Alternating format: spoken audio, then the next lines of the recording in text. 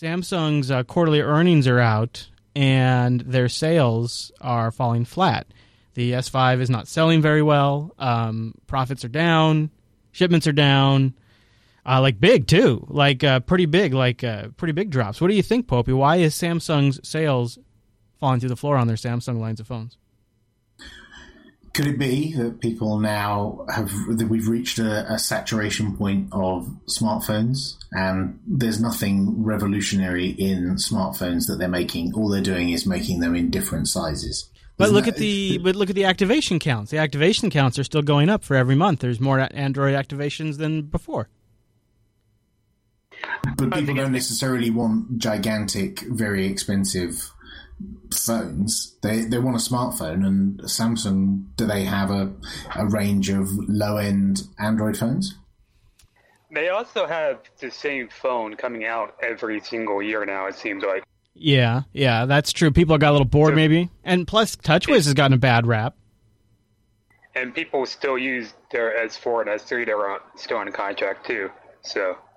I think it's cheaper Android phones. I think that's what it is. I think part of the problem is the same problem that Windows PC manufacturers have had, is that what's cheaper unlocked phone. Like if it's all kind of the same thing, then why don't I just buy the cheapest one? Especially if I'm not savvy enough to know the difference between them. Speaking of phones, did y'all hear about the signage in GitHub getting pulled down? Yeah, what happened there? It was something about the Broadcom drivers, wasn't it? No, it was Qualcomm, wasn't it? Qualcomm. Yeah, Qualcomm, that's what it was. There you go. And Qualcomm released a statement about that too, but I haven't read it yet. Yeah, they backed down and apologized. Well, it was like a huge pull down too, right? Like it was a massive DMCA takedown they did. So, yeah, I'm looking at it right now in Phoronix. Qualcomm has reversed this takedown notice and allowed the 100-plus Git repositories to reappear. Qualcomm came under pressure and likely looked at the reported files to realize they weren't all that confidential. In fact, they probably didn't have anything to do with them. Just all bits being like Android kernel source files and things from CyanogenMod. It was weird, too, because the files that they wanted to pull down were open-sourced ones, wasn't it? Yeah. Yeah, they all had the Linux Foundation comments up at the top. Yeah. That's the bogus thing about it. So, did you also hear that now SoundCloud is allowing EMC to do Content ID on SoundCloud files and issue essentially like the same YouTube notice system on SoundCloud now? Yeah, and if you protest it, you get told you're out of luck. And yeah. Even if you've got a pro account, tough. So you got GitHub that has to do DMCA takedowns for code. You got YouTube and SoundCloud that have to do takedowns for copyright. This is sucking. SoundCloud has like mostly other people's audio on it, so it's kind of hard to not have, Well, I mean, yeah. It consists pretty much like almost the entire thing. You could also see that if there's some D-bag who uploads like an entire CD to his SoundCloud account or something like that. I mean, you could see there's a point there. Yeah, but, people also do remixing and stuff like that, too.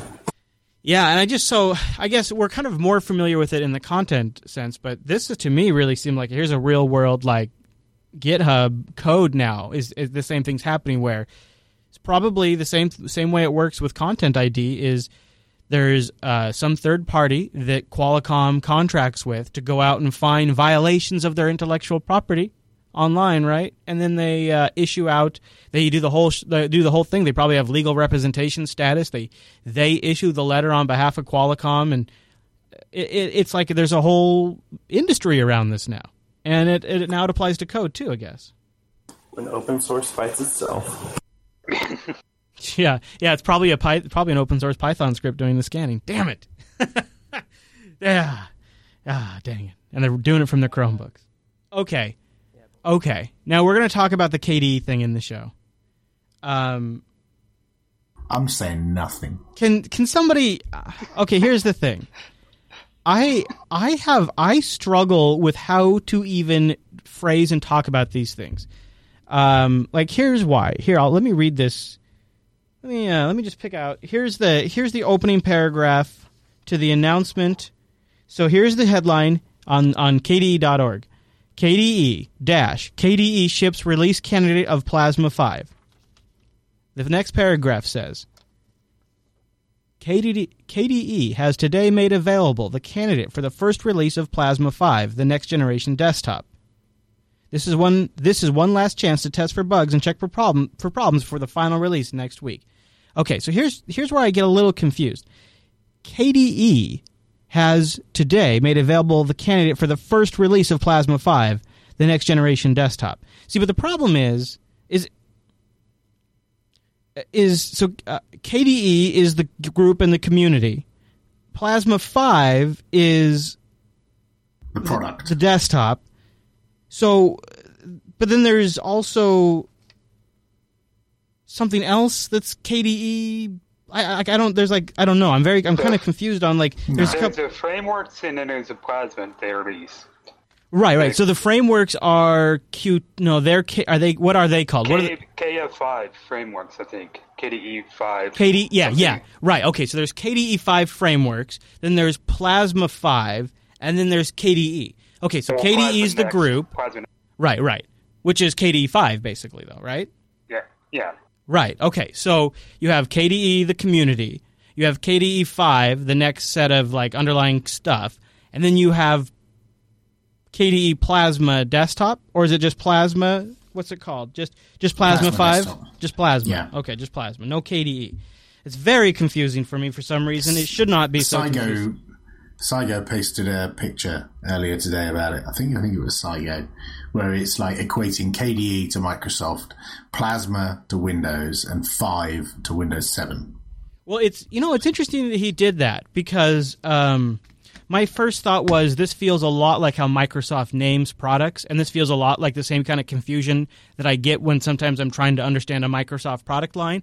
And I also feel like that same confusion in how Microsoft titles their products also translates into their products. And interestingly enough, I feel that same way about KDE. So it's interesting that Aaron made that same comparison because in my mind, when I was trying to sort this out earlier, the first thing that came to my mind is, man, I feel like I'm reading something from Microsoft right now. Isn't that strange that KDE, one of the desktops that is kind of heralded for being Windows-like, is kind of confusing you like Windows does? Oh, man.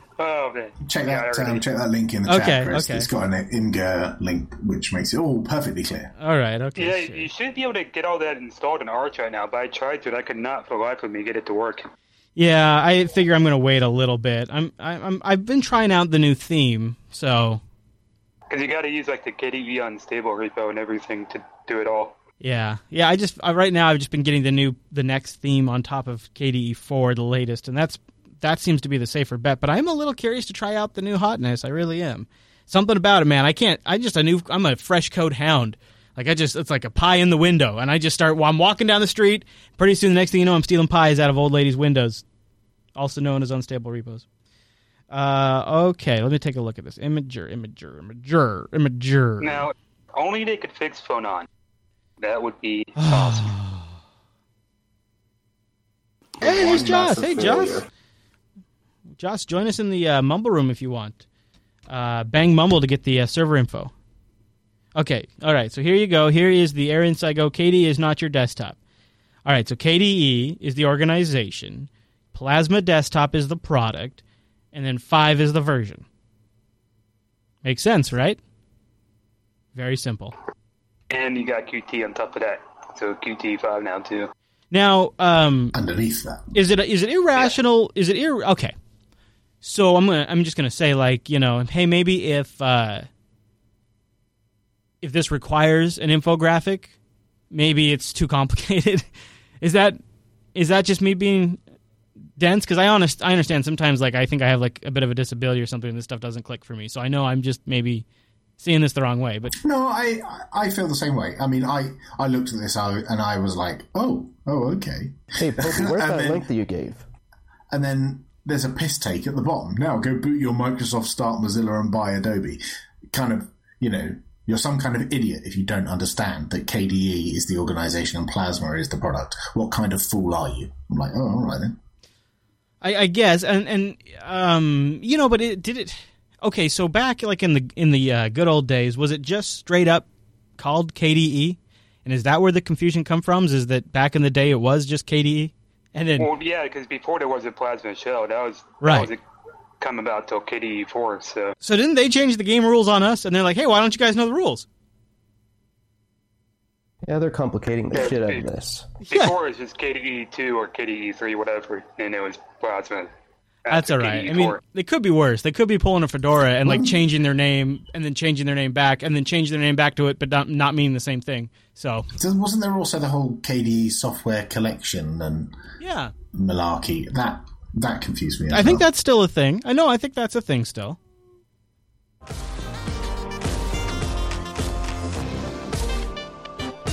Welcome to Linux Unplugged, your weekly Linux talk show that says, forget legalizing cannabis. Pizza vending machines powered by Linux are the real crop of our future. My name is Chris, and Matt will be joining us a little bit. They're working out his audio right now, and it's not only a hot day here in Washington. Let me tell you what, it is a special day. A magical day, if you will, a magical brownie day. Sans magical brownies. They've legalized cannabis here. And you think that's what I would be excited about, but no. I have discovered something called pizza vending machines. Go Google it. It's a real thing. Now, they don't run Linux yet, so I think what we need to do is start a community effort. Maybe we could crowdsource a platform for vending machines.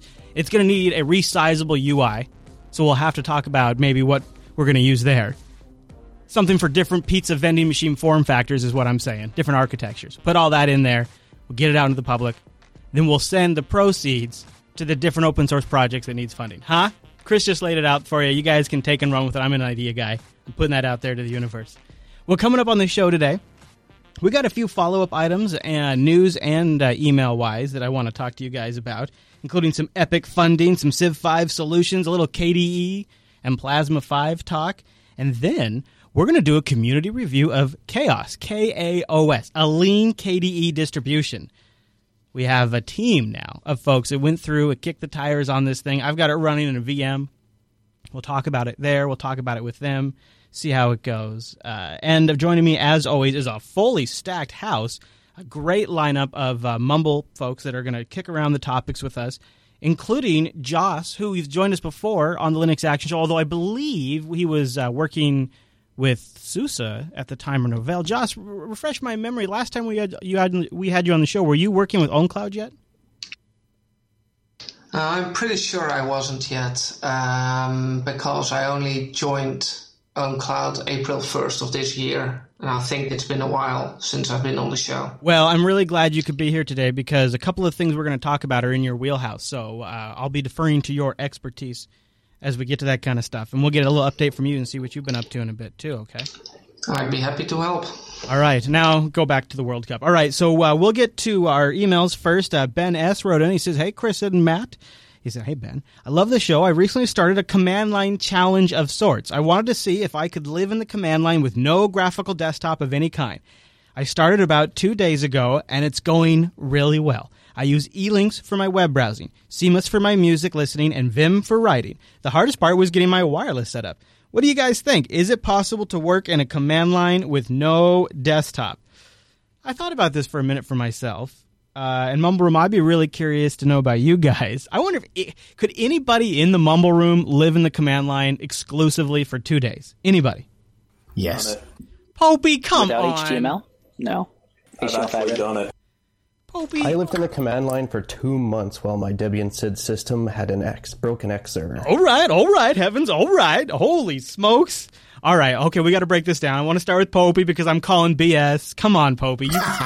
Do you know what? I bought a vintage deck, VT100, specifically to do this, to have it sat on my desk and be my main machine, so I could have some of that retro smell coming from the valves inside of that terminal. Well, yeah. I love the idea of a dedicated machine for it. I mean, I could see that.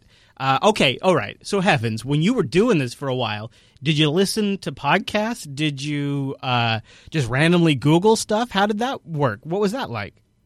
Well, I was using a command line audio player, and I was actually in my Gentoo compiling days at the time as well, so my second partition was on Gentoo, and that pretty much took up an entire 2 months of time while my Debian system was just kind of in maintenance. Wow. I don't know. I kind of fall down with Wimpy. It's what do you think, Wimpy? Haven't we worked towards perfecting the computer interface and the graphical desktop and building in all these great video cards to get past this hassle? I think so. I mean, I was brought up on Unix systems in the late 80s and early 90s, where this was your only option, and we were craving for something better. And now we've got something better. So on your desktop, use a desktop environment or a decent tiling window manager to manage all of your terminals to your connections to your remote systems. I do all of my development over SSH in the shell.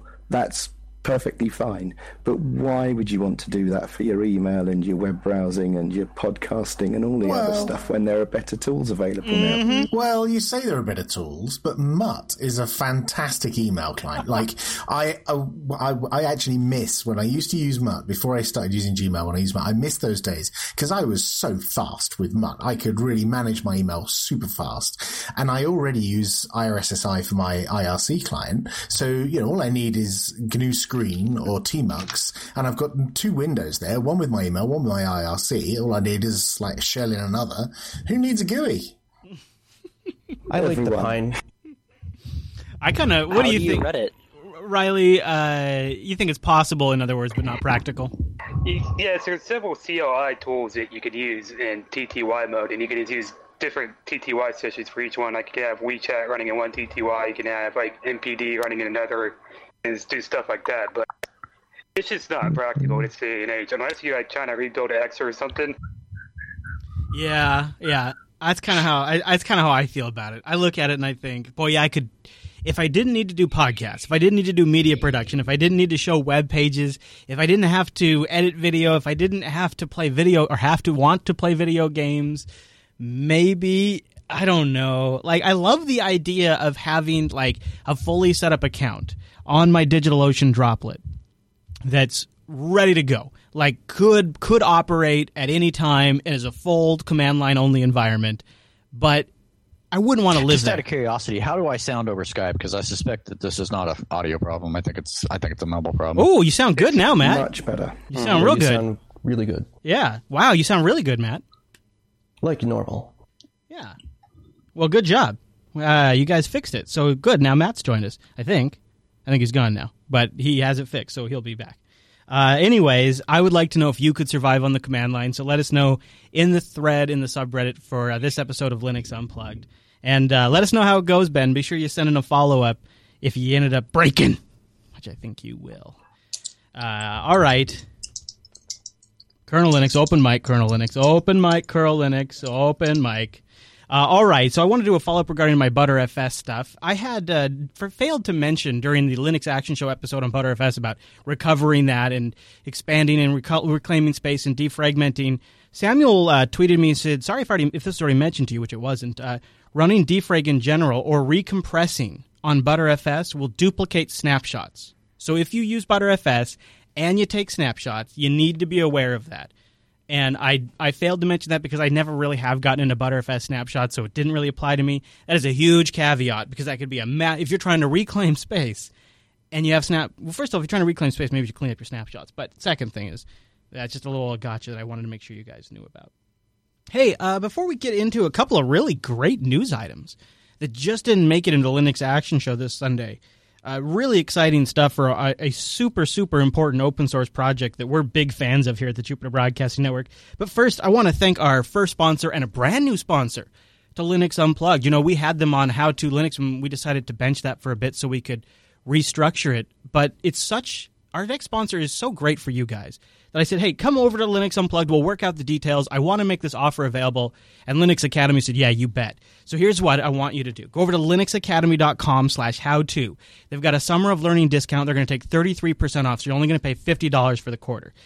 This is a service that's been built from the ground up by Linux enthusiasts and people who are educators working together on a system that allows you to do self-paced training. Go test yourself as you move along. They have 7+ Linux distributions available for you to learn from. So you log in, you pick your course, you choose your Linux distribution, the courseware automatically adapts to the Linux distribution you choose. So not only is this awesome if you want to focus on a distro, but if you're also really familiar with one particular distro and want to just sort of brush up on how the other side lives, it can be extremely useful for that as well. And how cool is it that they'll adjust the course material for you?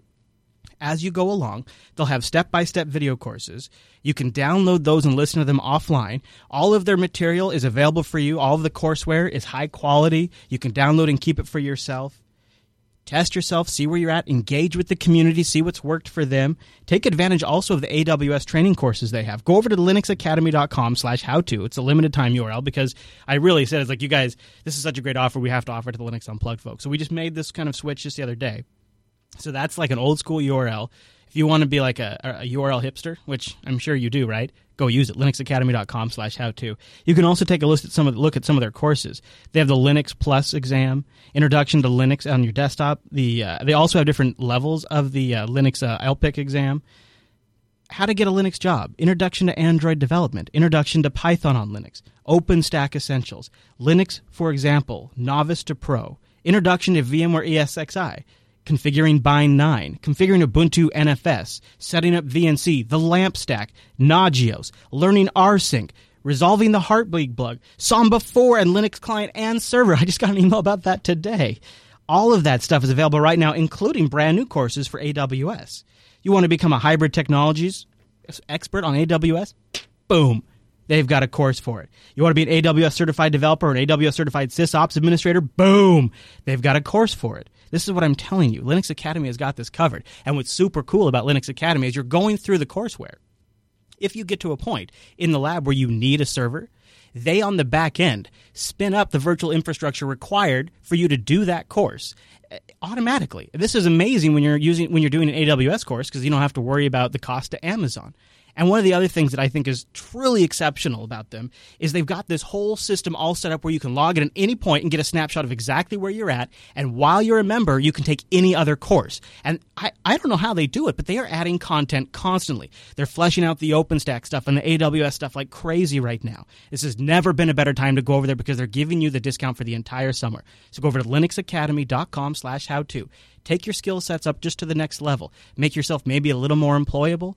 Make yourself look a little better on that next review or charge a little more on that next contract. Get your skill level up. You know you have the ability. Get your skill set up there. You know you can do it. And you can do it when you have time. linuxacademy.com/howto to get a 33% discount. And a really big thanks to Linux Academy for sponsoring Linux Unplugged.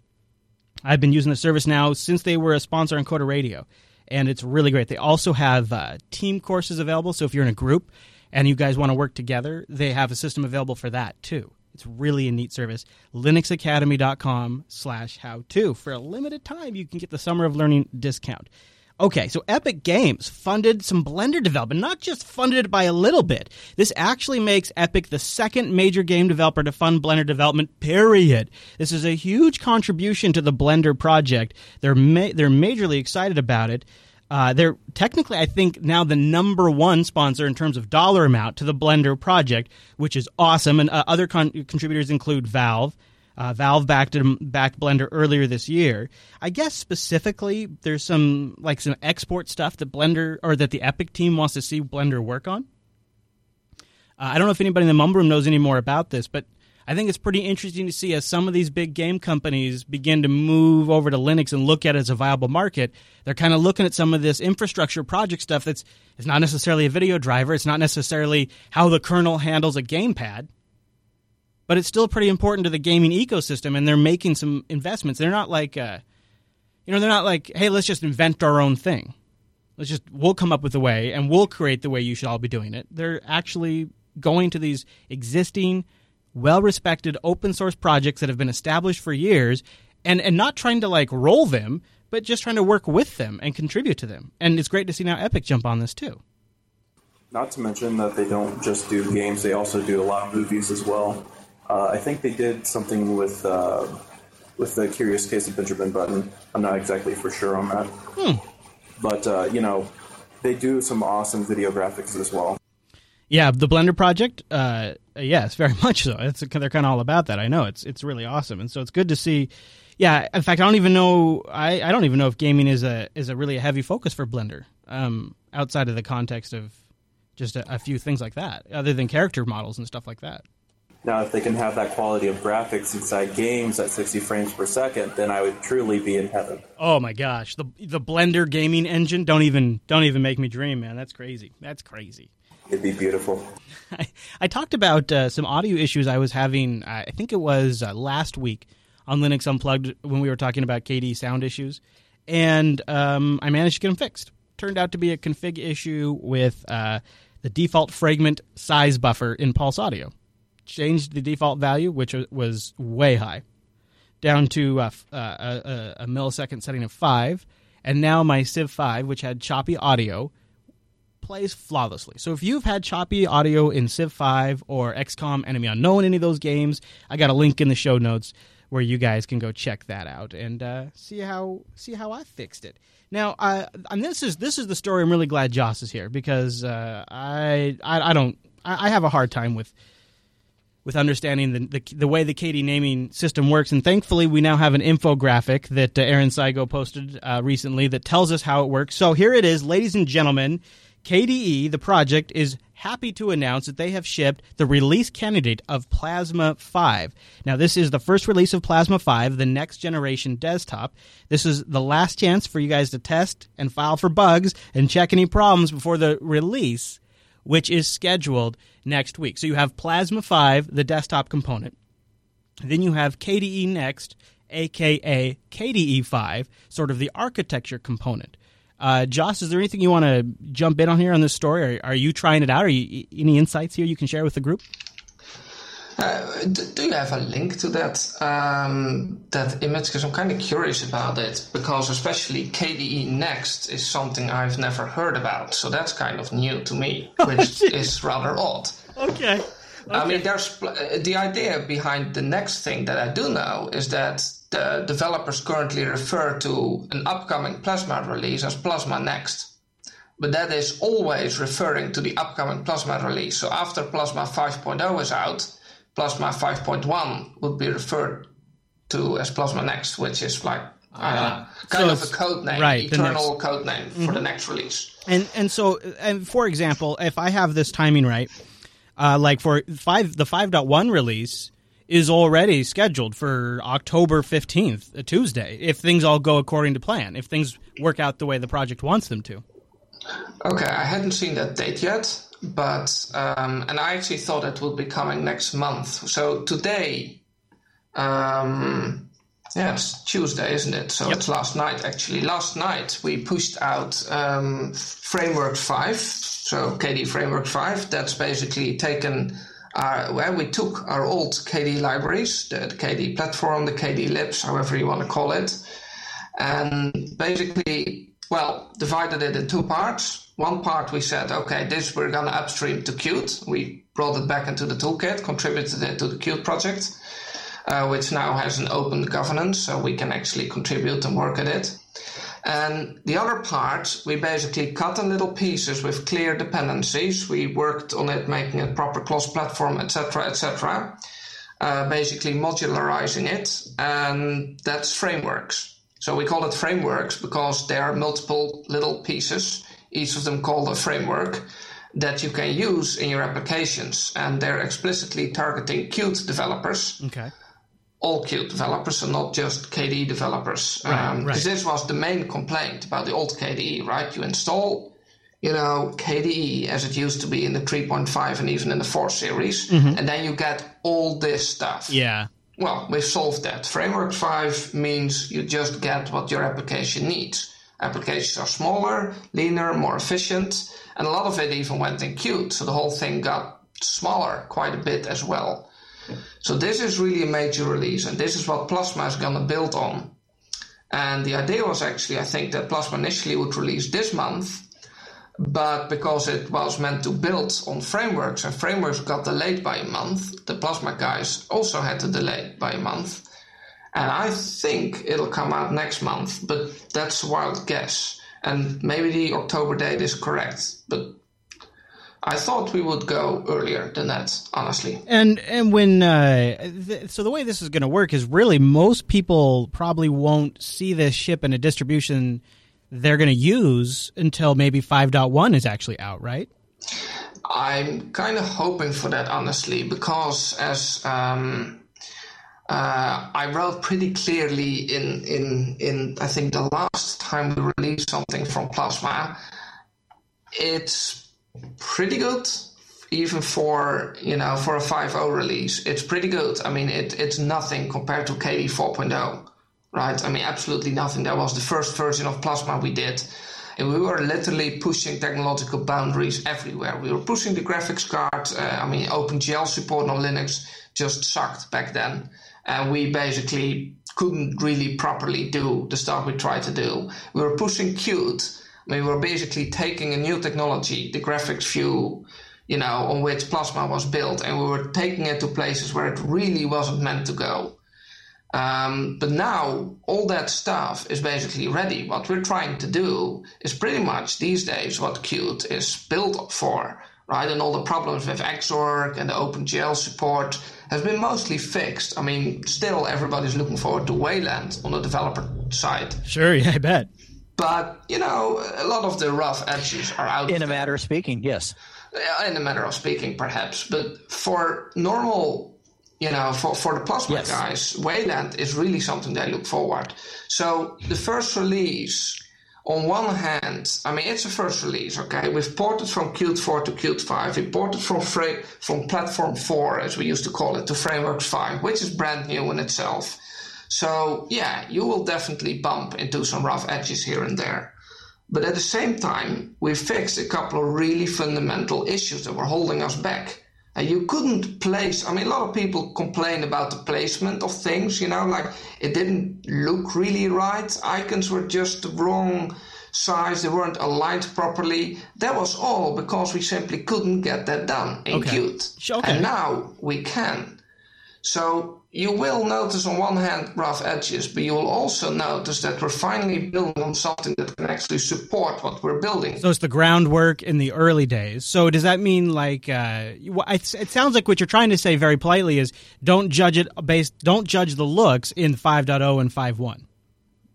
No, certainly not. I mean, there's a lot of work still being done on, there's a lot that was done, but there's still a lot done in the area of polish and also the looks. I mean, there's work on a new theme, but honestly, the implementation of the theme in the first version, well, to call it hackish is still a compliment. I mean, it's really put together okay, this kind of looks like what we want, but the way it's done is very suboptimal. So certainly when it comes to looks, it shows a direction, right? Flatter, cleaner, less lines, less icons, less this and that. That's the direction. That's clear. Yeah. But it's not a final look, not by a long shot. It sounds like you're pretty excited about it, though. Like it's. I am. It's maybe a direction you've wanted to see things go in for a while? Well, it's a direction. I think that's a big keyword here. Okay. When we did KDE 4.0, and I mean, that's quite a while ago, 6 years ago. Yeah. But I remember that, I mean, I worked a lot on the promo and in general, on the whole, writing about it and everything. And the cool thing about it was there was a very clear direction. We were going somewhere and it was awesome, right?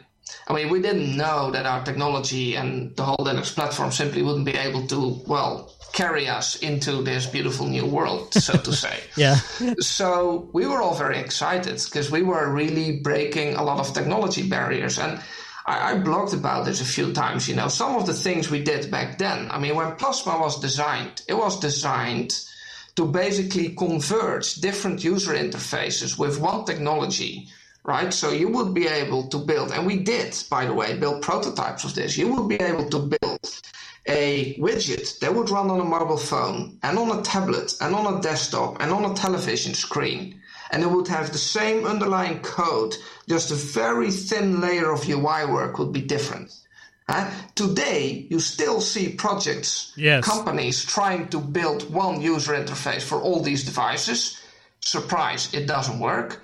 And you see other companies building completely different user interface for each device. While 7-8 years ago when we drafted this, we already did it right. Now, it didn't exactly work out that way, and that's a little frustrating maybe. But now we can actually do it because the knowledge is there. So you bet, I am excited, and a lot of us are excited about this. Well, I recommend that if folks out there want to know more, check out Where KDE is Going. Joss just posted part 2 a couple days ago. So check that out. Yeah, let me share actually simply a link to my blog, because I put a bunch of links in there that probably are all. I'll put them on IRC. I have no idea how to share in. Yeah, no, toss it in IRC. That's perfect. I'll grab it. Let's see. Yeah. So this has links to an overview of FrameWorks 5. It has a link to an article that I wrote for Linux.com, why it is a big deal for free software, because I think it is another thing we didn't get to. But I think FrameWorks 5 is actually really a big deal, because right now there are 500,000 Qt developers out there. And I mean, people developing software with Qt. And there are more people developing software with Qt than almost the total number of users of OpenSUSE and Fedora combined. Right. And that's a lot of people developing software with that. And FrameWorks basically brings them all in contact with open source, free software, open contributor process, open governance. Basically, they can, if they want to, and they have the skills and knowledge, at least, if you're a developer, you do, to get involved with free software. And I think that's really a big thing. Well, it sounds like it sounds like FrameWorks is stepping in a direction to give the development community a lot of confidence too. Like they're going to have maybe a little more, if they want, involvement. Yes, I mean, can you imagine if only 1% of those 500,000 developers decides to, I don't know, fix a couple of bugs in Framework or add a few features? I mean, that will, I mean, come on, that's 5,000 people. That's just crazy. If that would happen, that would just turn everything around, right? That would basically bring more than increase the number of people doing GUI stuff on the Linux desktop. It will increase the number, from a few hundred in total to thousands. So, I mean, that's order of magnitude. Joss, you've been around for a while. What do you think if you were to put, your forecaster's hat on? How long until FrameWorks 5 has been out, Plasma Desktop's been out for a while? How long until it's at critical mass and it's actually making a palatable difference where people look back and go, "Oh wow, this is really taken off"? How far out is that, do you think? Honestly, I think there are two scenarios. If this direction stays strong, and I think you needed to have a clear direction as a project, and honestly, KDE, in my opinion, has been missing that in the last couple of years.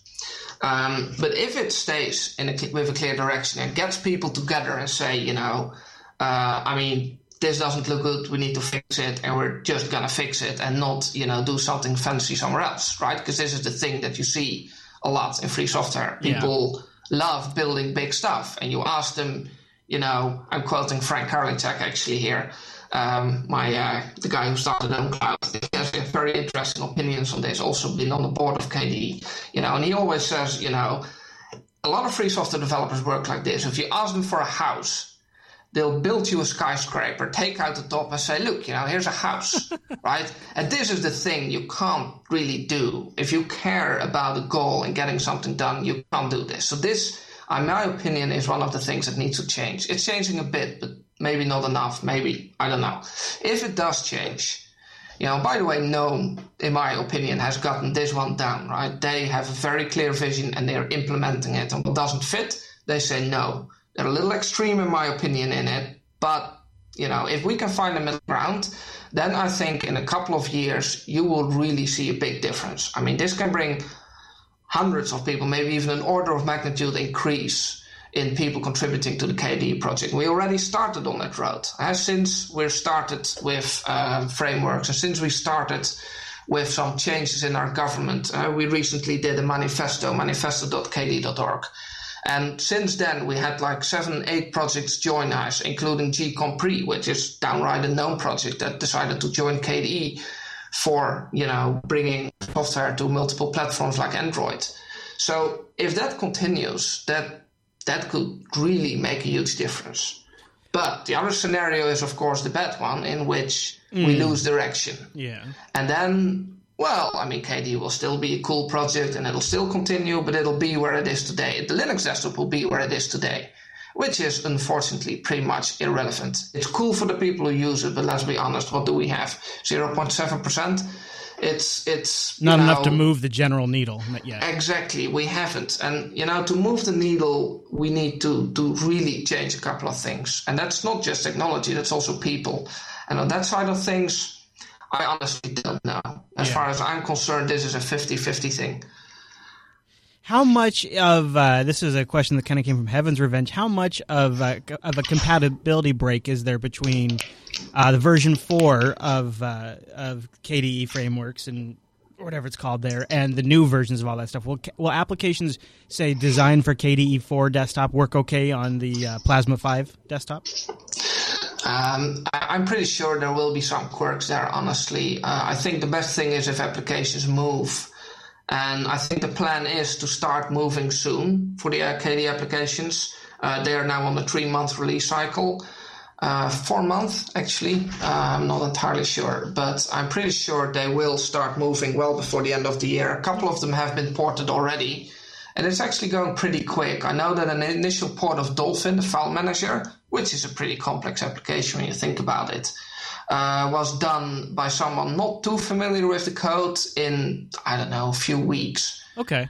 And there was... So it's not too bad. No. We have scripts that actually really do 99% of the work. So I love that. I think we will be able to... Basically, you will be able to run a full Framework 5-based desktop, with Plasma and the KDE applications, all on Qt 5, probably summer or the end of the year next year. Some parts will take a little longer. I know the people about KDE PIM. They don't expect to move that quick. But honestly, if I see how many people have been joining development there in the last couple of months, I actually think they might be a little too negative about their roadmap, but we will see. Things might improve. Well, Joss, it's great having you join us. You're welcome to join us anytime and stick around for the whole show and chime in on any topic we get to. We're actually going to do a review of Chaos, K-A-O-S, here in a little bit, which is a very heavily designed KDE distribution. They've really taken a heavy hand to customizing it and making it a very unique experience. So we're going to talk about that here in just a second. Before we move to that, I want to thank our next sponsor of the Linux Unplugged podcast, and that is DigitalOcean. Go over to DigitalOcean.com. Guess what? Brand new promo code. That's right. It's Unplugged July. And when you use the promo code Unplugged July, you're going to get a $10 credit over at DigitalOcean. So what is DigitalOcean? My friend, I am glad you asked because you need to know. Did you know you can have a Linux server up in the cloud that you have root access to in just about 55 seconds? That's right. And pricing plans start only $5 per month for 512 megabytes of RAM, a 20 gigabyte SSD, one blazing fast CPU, and a terabyte of transfer connected to Tier 1 data centers and Tier 1 bandwidth all over the world. In fact, DigitalOcean has data center locations in New York, San Francisco, Singapore, and Amsterdam.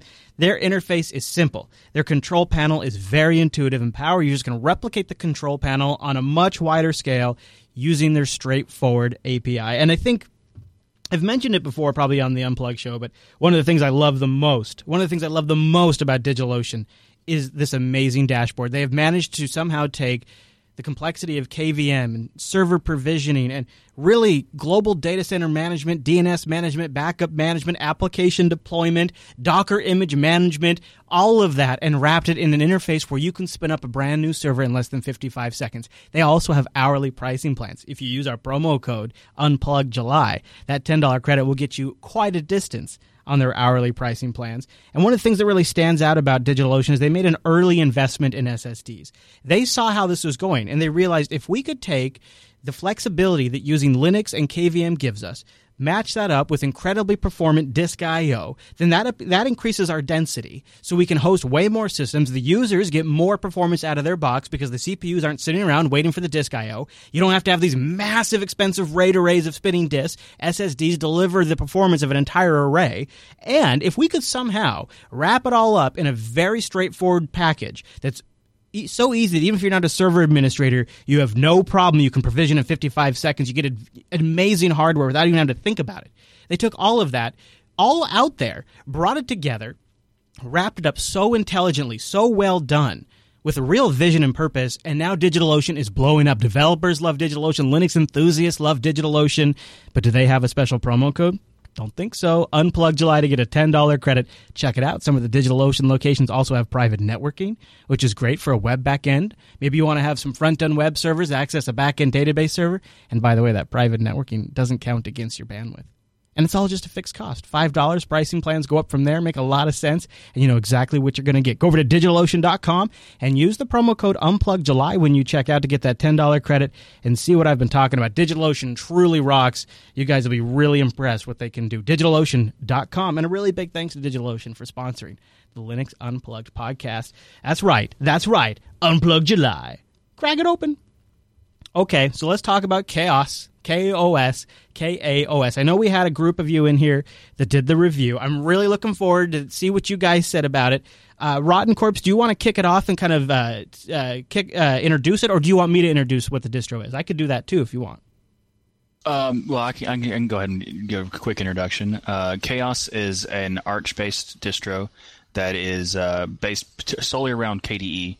I might be mistaken, but I'm pretty sure they have a very strict requirement about the packages, as in if it's not KDE compatible, it's not allowed in their repo. It's not installed by default. I think it's allowed in their repo because I know they have Chrome and a few other things in their repo. But yeah. Oh, Chrome's self-contained, so I think it's more or less that they don't have. They don't completely restrict your ability to use it, but they don't promote the use of it. So they mentioned on their site in the repo they have Firefox 30, Chrome 37, Thunderbird 24, and Adore 3.5. But that's about it. Yeah, and it's Arch based, but it's not like a derivative Arch. It's kind of like its own thing. Yeah, and they call themselves a tightly integrated, rolling, transparent distribution for the modern desktop, built from scratch with a specific focus. KDE and Qt.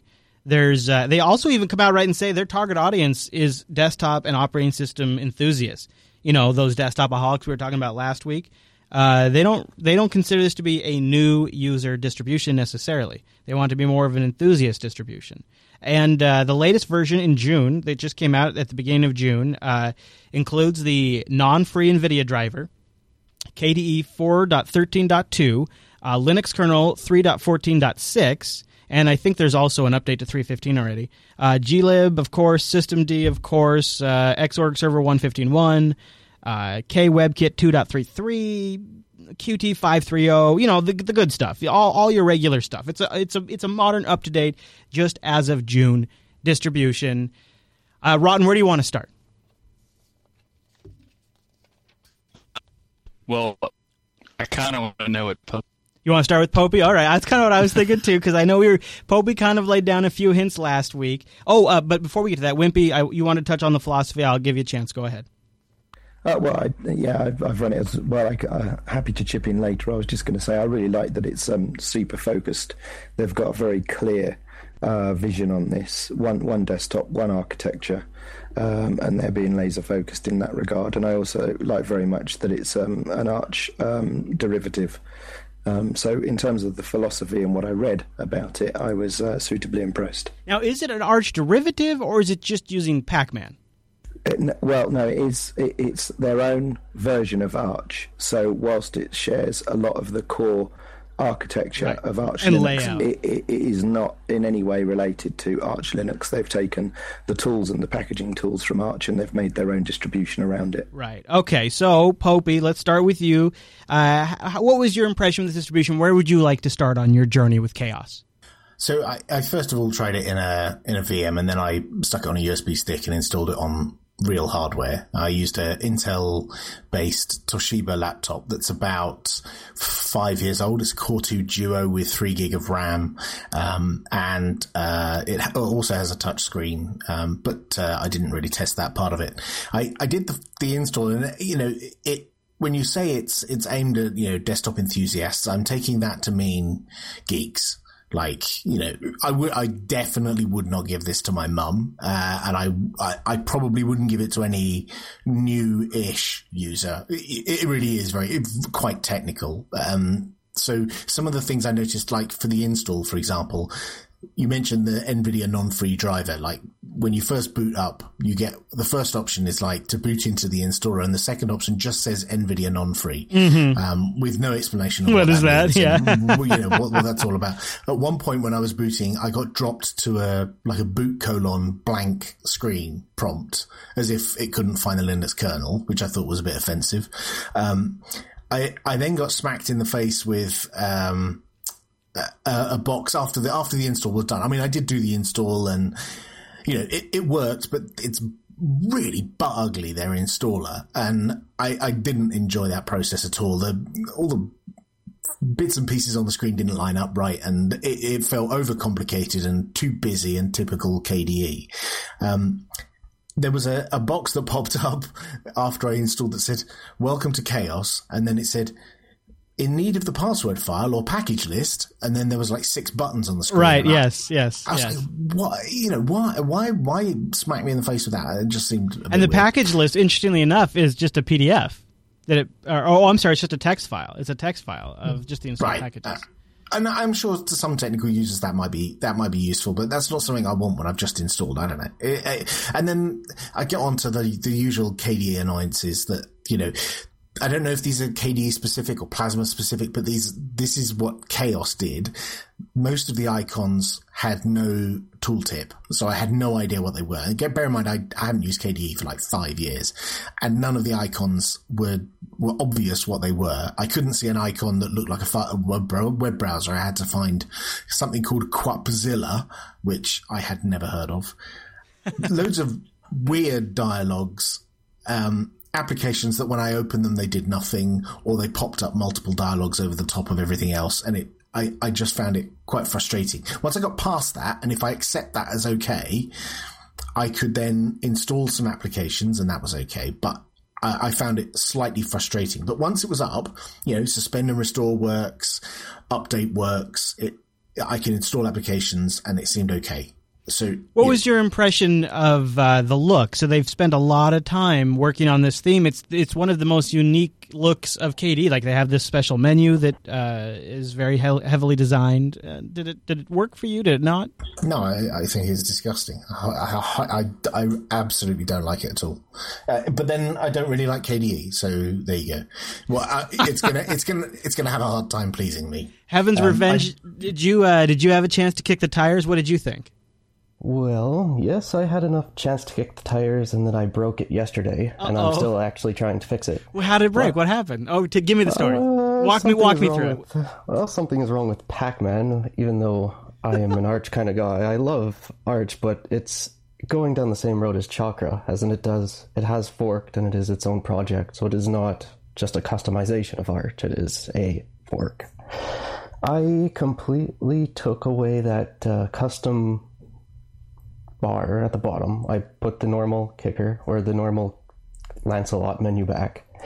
I kind of had to get used to Octopi, considering it's kind of weird. But their Pac-Man, the package manager, it has a very interesting progress bar.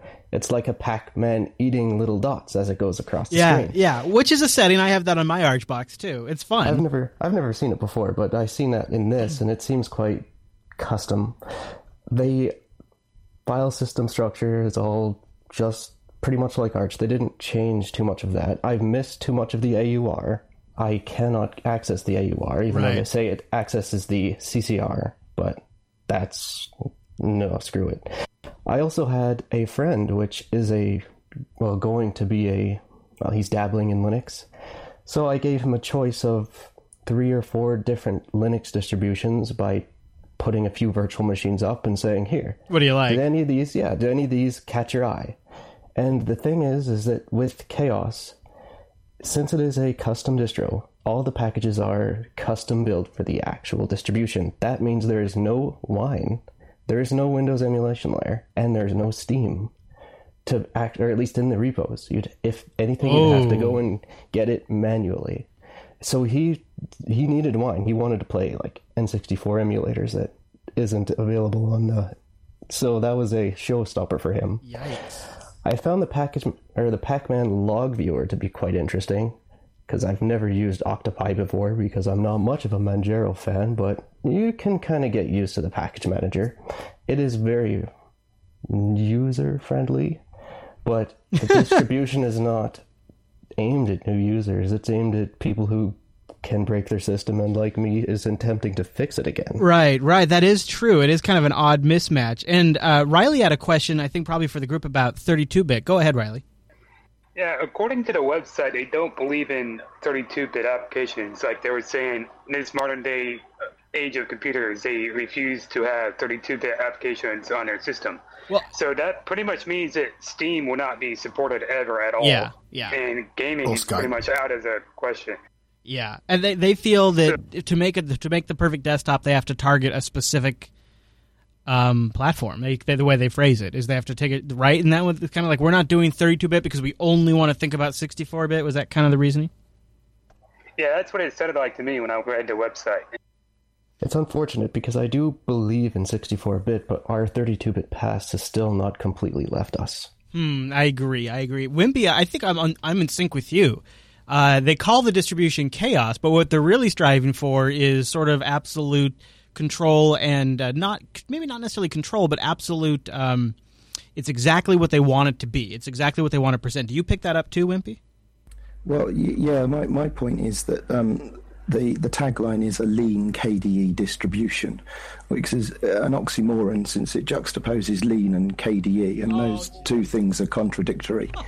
And my experiences with it were when I first installed it, I installed it on some hardware that only had 768 meg of RAM, and the installer spits out a warning to tell you that the installer requires 1.5 gig of RAM to run. Oh. And you can proceed if you like, but you need to be fair warned that you need 1.5 gig to install it.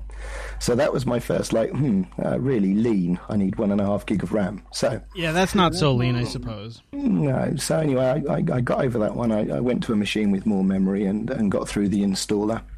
What was your impression of the installer? I've noticed the disk partitioner is pretty interesting, right? The way it really works is you launch off, you hit the advanced button. If you have a drive that has no partitions, you immediately have to go to the advanced button, and then from there it launches Kpartition Manager, and then you partition out the drive the way you want. Then you go back into the installer, and then once you're in the installer, you have to flag these partitions where you want them to be mount point wise using a different application, and flag them again to be formatted. Did you guys find that to be wonky? I didn't have that. Yeah, I did, because I was installing on I DD'd zeros to the disk before I started, and that's exactly what I had. Yeah. I was a little bit, to me it wasn't obvious what I needed to do. There was no disk that I could select, and I clicked the advanced button, and then I was presented with KDE Partition Manager, and there's this whole disjointed partition thing. I may as well just been using FDisk at that point. You really could. You really could just use FDisk and then go back in here. So yeah, if you have a blank drive with no partition table, you get hit with this where you have to go into a separate partitioning program. Not a huge deal, but it does partitioning on itself. But there's a button that I can't remember where it is, but that installer does do partitioning. I partitioned my drive in the installer, which was terrible. Those buttons were grayed out for me. If I've got a disk with no partition, not even a table written. Yeah, exactly. Yeah, you no had to partition initialize. table. Yeah, you have to do it mandrolically. The other thing I noticed about the installer was as Popey said, it's very cluttered, but also the time zone selector is a massive gimmick. Yeah. And my notes say here, is this why it requires 1.5 gig of RAM? Yeah. For those of you that haven't installed it, you get like a Google Earth view of the world. I think it's Marble embedded, right? It's the KDE Marble, yeah. Rubbish. Yeah, it's massively over-engineered for choosing a time zone. Yeah, they should have spent more time on the disk partitioner. It's kind of hard to manage too, and depending on your machine, it can be pretty clunky. Now, I think they get the benefit of it just being able to embed that because it's part of the whole KDE desktop, and then they just take the coordinates that you click. Once you get through the disk partitioner, you select that stuff there. You set your swap up. After that, it's the installer's pretty much done, right? I mean, then it just writes it to disk, and you're off to the races. Yeah, but the installer in itself is a bit strange because it doesn't install in a traditional sense. It copies the contents of the ISO image to the hard disk, and then installs a bootloader. Right, yeah. So essentially exactly what you get in the live environment is what you get on the installed machine, which feels a little cluttered perhaps? Well, not so much cluttered, but it doesn't feel right. Yeah, it's not. It doesn't feel quite like an installation. One area where Integros sort of shines here, again coming from the Arch roots, is you could have a 3-month-old ISO of Integros, but when you install it, it is pulling down the absolute latest KDE or GNOME. It is pulling down the absolute latest kernel, and so it is super fresh packages that are being written to the disk. I don't necessarily... if you call yourself a rolling release, that would be nice, but that can mean different things. And I'm not trying to be critical of the way Chaos does it, because I also, on the one hand, really like the idea of somebody taking a really kind of like Joss was talking about, a direction with a KDE desktop and saying, this is our look. I think I kind of applaud them for saying we're only going to support 64-bit. I mean, that eliminates a huge portion of the market, but they're okay with that. They've made that. They're obviously aware of that, and they've made that choice. And in some ways, I think we need to see more KDE desktops where the people that are implementing it stop saying we can do everything and start saying we're only going to do these things. And I think it's going to take years of doing that to make it really awesome. Isn't that kind of a contradiction to the KDE project, though? Because then they always want to do everything, which is a double-edged sword. It's great and also a negative. Yeah, very true. Once it was installed, I found there were some odd, strange applications that didn't seem... It seemed like if they were going for real polish, they've chosen some odd things to throw in there, like apps that, well, A, don't work or do weird things or pop up strange dialogues. It seemed like that once they got the installer done, it was a bunch of applications thrown in as well, just, because they could. Do you think it's a Qt bias where, like, we only want to feature Qt applications? Oh, my install failed. Bummer. Darn it. Well, that's no good. Well, there you go. I don't know. That could be for a number of reasons. Who knows why that died, but there you go. Man, the introduction the inclusion of Kubzilla is okay. It's a very unusual browser, but it's still WebKit based, so it's good. And the one weird one is the Appear.in website, which is an WebRTC Skype replacement bookmark.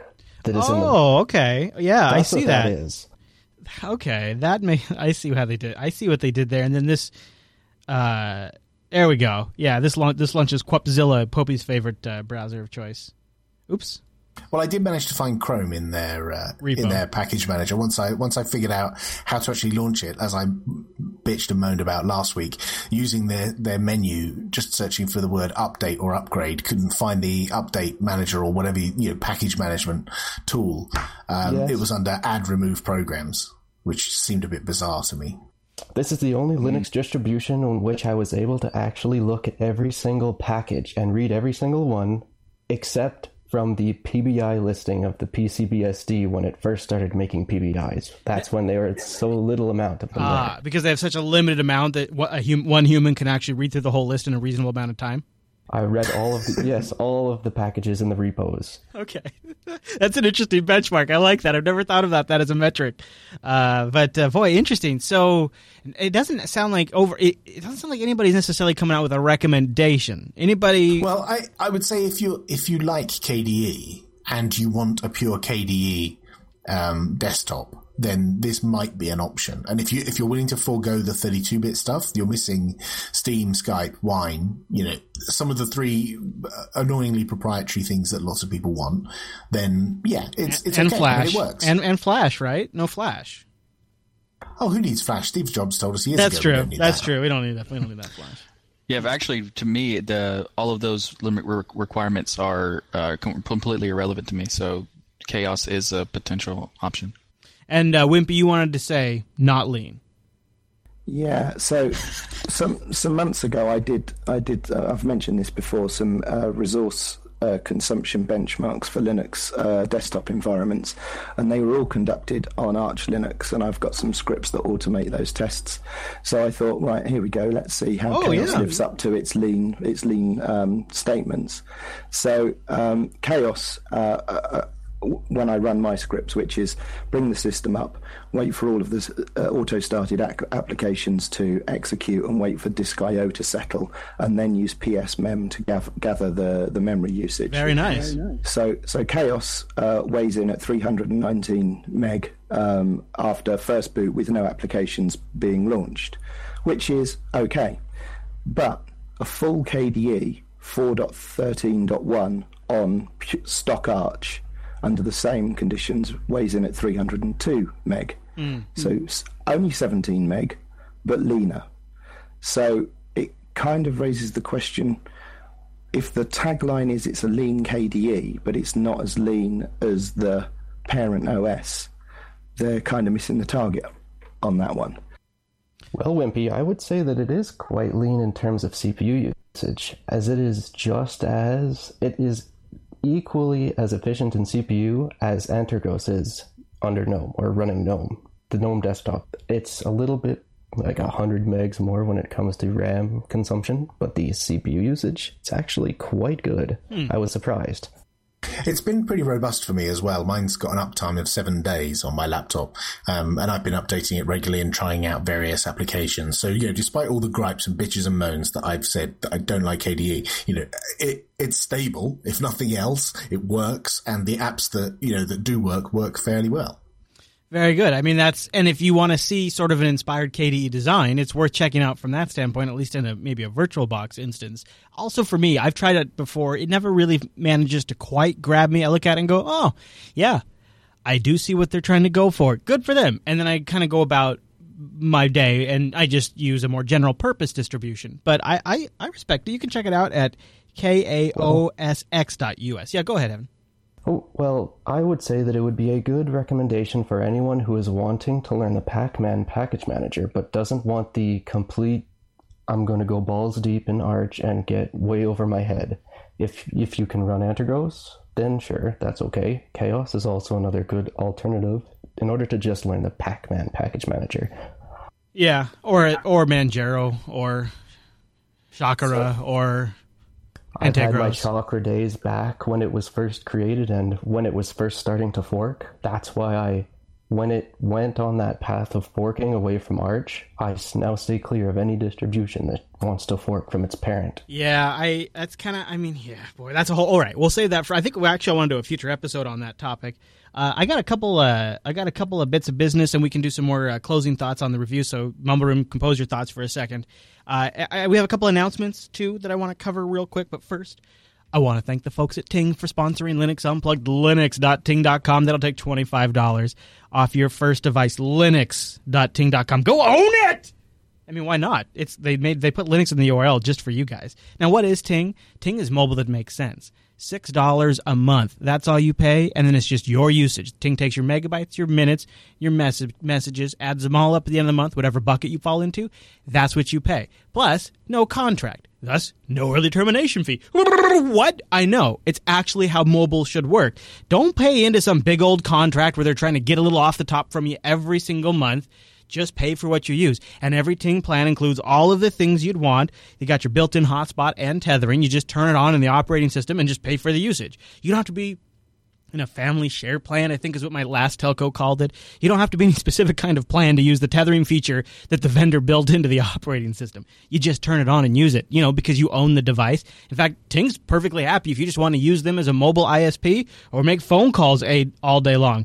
And of course, you can have multiple devices. It's just $6 per device. Fact, too, is if you have multiple devices, it's a great way to save money. It's a fantastic way because each device is only paying for your usage. So your heavy talkers just pay for their talk, but the folks like myself who don't use a lot of actual phone minutes, you don't end up paying for those people. It works so well. We have a couple of phones here for the Jupiter Broadcasting crew, and it's fantastic. It's a perfect fit for us. And there's no way any other value would work for us. It's perfect for us. But I think what really at the end of the day matters is it's super easy for us to manage and keep track of exactly where we're at.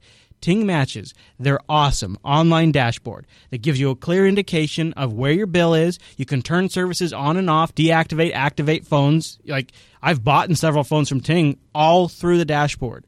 All activated, deactivated phones through them. I can set up call forwarding, my voicemail options. And if I ever get stuck, Ting has no-hold customer support at 1-855-TING-FTW. Anytime between 8 p.m. and 8 a.m. and a real person answers the phone. They've also got help.ting.com and an awesome blog where they're posting stuff all the time to get you updated on what the Ting crew is up to, apps you might want to check out, ways to save money, all kinds of things, events, giveaways. They all have that at the Ting blog. Start by going to linux.ting.com. See what I'm talking about. Get that $25 credit. That paid for more than my first month. That gives you an idea of the kind of value you can get. And check out that savings calculator. Go to linux.ting.com, click what would you save. Put your current bill in there, and here's a tip. Put what you're actually using right now, so the actual data, minutes, and text that you're sending, and look at the difference. For me, it's like $2,000 every 2 years. That's a new laptop every 2 years just by switching to Ting. Linux.ting.com, linux.ting.com, and a really big thank you to Ting for sponsoring Linux Unplugged. Love it. My mobile phone provider for well over a year now. Matt's too. So coming up in just a few short weeks, I wanted to mention too, we're going to do another community review. So if you'd like to be involved with that, go over to the show notes. We have a form you can fill out. If you want to be drafted to do one of our community reviews, we'd love to hear from you. So go to the show notes for Linux Unplugged. Scroll down towards the bottom. You'll see the Jupiter Colony review draft, and just fill that out there. And we'll be calling on more review guys.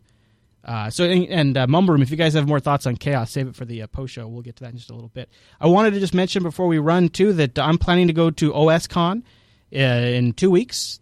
I'll probably be there July 22nd to the 23rd if all scheduling goes as planned. OSCon 2014 runs from July 20th to the 24th, 2014 in Portland, Oregon. And I'm going to be there for right dab, boom, in the middle of it if all of our timing works out. And I'd like to know if you're going to be there, too. We could do a little meetup. Maybe have some beers, eat some burgers, high five, fist bump, whatever you'd like to do. Talk about Linux. Just make sure you call it GNU/Linux when you are talking to me in person. I don't care about it on the internet, but if you're talking to me in person, you better have GNU/ in that name. OSCon coming up in 2 weeks. I'll be there July 22nd and 23rd if all goes as planned. I think the 23rd. It's all kind of up in the air, but I might finalize some of my plans depending on what I hear from you guys. So leave us a comment in the feedback thread if you're going to be there. And then last but not least, little piece of business from the community. I'd love to get your own Runs Linux again. I've made a call out for these from time to time. I haven't made one in a while. I'd really like to get your Runs Linux. Now, I'd like to have a picture, and even better, a video if possible. I know that's asking a lot, but we feature right at the beginning of the Linux Action Show every single week, so I'd like to give it a splash. Make it nice. Make it entertaining for the folks. And I'd love to get communities Runs Linux. Could be your desktop. Could be something a little more inventive than that. Whatever it is, here's how you do it. Take a picture, record a video if possible, and write up a brief description, and then send it into the show. You can go to jupiterbroadcasting.com/contact, or if it's awesome, just submit it right to the Linux Action Show subreddit, and the community will vote it up so we can see that. If you do a video, which I would really, really, really love, if you do a video of your Runs Linux, upload it to YouTube and just give us the link. No, you don't have to send us a big video file. And that makes it a lot easier to submit to the subreddit as well, because then it previews the thumbnail and all that kind of stuff. So I'd love to get your Runs Linux. We're going to do Runs Linux from the people if I can get enough of these. So I'd like to get your guys' contributions and see what you're doing with your Linux. It's not a faux show award show quite, but it's still kind of fun. And last but not least, go check out Tech Talk Today over at jupiterbroadcasting.com, our brand new technology talk show, Monday through Thursday. How crazy is that? And you can also show up live for that as well and hang out with us. We love that. Man, that's a lot of stuff. So we'd love to hear from you. Let us know what you think about those things.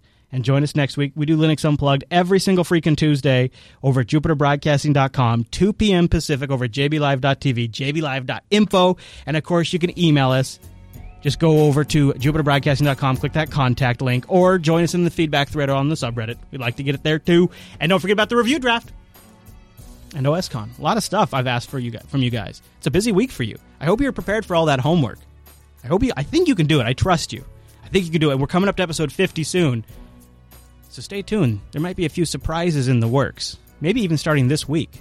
You never know. All right, everyone. Well, thanks so much for tuning this week's episode of Linux Unplugged. Be sure you join us next Tuesday. And if we don't see you on Tuesday, we'll see you on Sunday for the Linux Action Show. We got a big show coming up. See you right back here next Tuesday.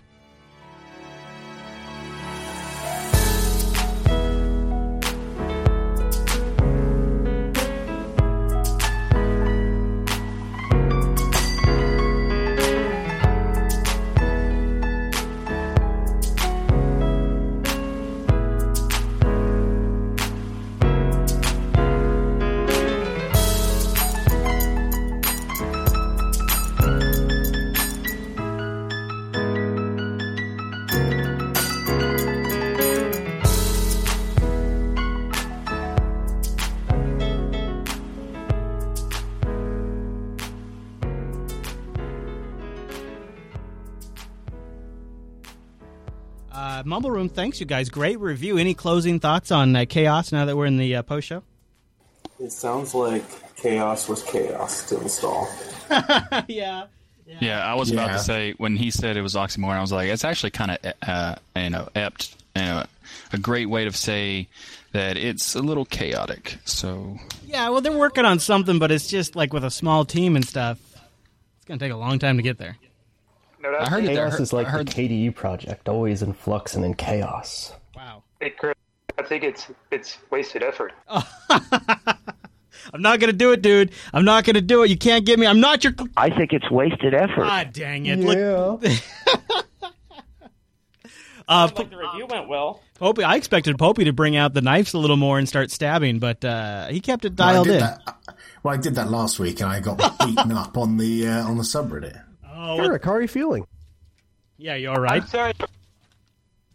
I just don't see the point when you don't include or allow 32-bit applications. That does not make any sense whatsoever for a user. It's because 32-bit sucks. Oh, screw that. I actually like 64. I don't want to do 32-bit. Give me fucking 256, 512 vectors. The bigger the better, baby. There are still Atom socks that are 32-bit only. Give me a friggin' PHY coprocessor or some shit. All right, Eric, how are you doing? Did you survive? What happened to you last night?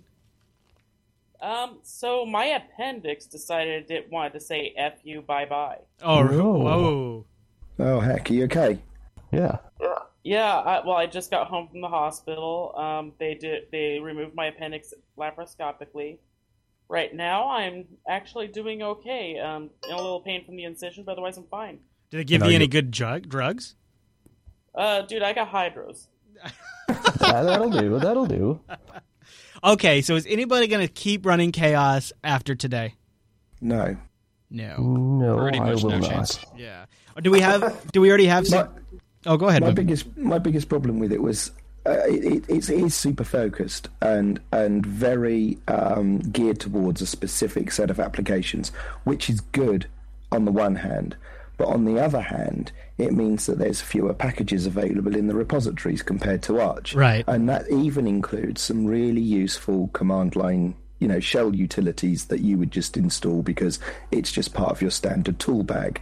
And it was really frustrating to say, right, now I've got to go and find the source code for this because the AUR doesn't work properly. And then you find yourself looking at it and you're thinking, well, Antergos' installer is far superior. They have KDE as an option, and then you've got the entire Arch package repository at your disposal after the fact. So why wouldn't you just go to Antergos and tweak the theming? Or if you don't want to use Arch, just use Chakra. Or there's another one called Frugalware too that's been around for quite a while. Yeah, that's a good point. Frugalware's, that's not so great either. Have you run that recently? I haven't used Frugalware in forever. They've been around. So do we already have an idea kicking around for the next distro we're going to do a community review of? I'm loving it. I think we should do another one. What about Calculate? Well, it hasn't been officially decided on, no. So, okay, we got a couple ideas, though. Yeah, we have some ideas. Okay, well, we should announce it soon so people can get on board. Can I toss an idea into the hat? I've never run this distro, but I heard some friends review it a couple of months back. I think it's Simplis or Simplis. Simplis, yeah. Yeah, they really raved about it. So if you want to pick one that might actually get some positive feedback, it might be worth tossing that in the hat. I actually do like Simplis. Linux Barbecue is another idea. I like that one. That's almost one I want to do. Yeah, we're going to need like 6 months to review that one, though. It's got like 80 window managers and desktops. All right. Well, I mean, Linux Barbecue is actually kind of easy because it's more designed to be like a distro to be played with, not necessarily actually be used. So they don't even want you to install it ever. So it could be easier in that sense. It definitely feels a need, though, because some of those tiling window managers I've never used, and I'm thinking, one weekend I'm just going to fire that up and have a good old play. They don't do anything to them, so it's just the default setup. So that's what I want. Xmonad will be nothing. Right. That's what you want. If you're going to learn these things, you need to start with a blank canvas and then figure out how they're put together and what you can do with them. All right, so Chaos Theory is our current leading title. You guys like Chaos Theory? I like that. That is perfect. Okay, all right, yeah. Okay, very good. Well, that was fun. It's interesting too to like hear your guys' thoughts on it, because sometimes because I tried out Chaos before. I think I made it a spotlight one time or something like that on LAS. And so I went through the installer once before and kicked the tires for a couple of hours. And I remember thinking a lot of the things that you guys thought. So it's interesting I don't know, validating is the right word, but it's like, okay, yeah, that thing that bugged me also bugged 3-4 other people. So it's like, well, I'm not totally OCD. Maybe it gives you like a disconnect, so it's not you bashing it as well. Well, yeah, I'll play good cop, sure.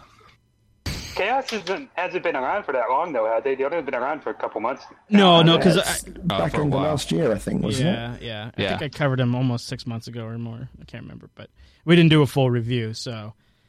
Oh gosh, I thought it was newer than that. Huh. It moves so fast. Yeah. All right. Well, all you jerks, go back to watching your sports ball.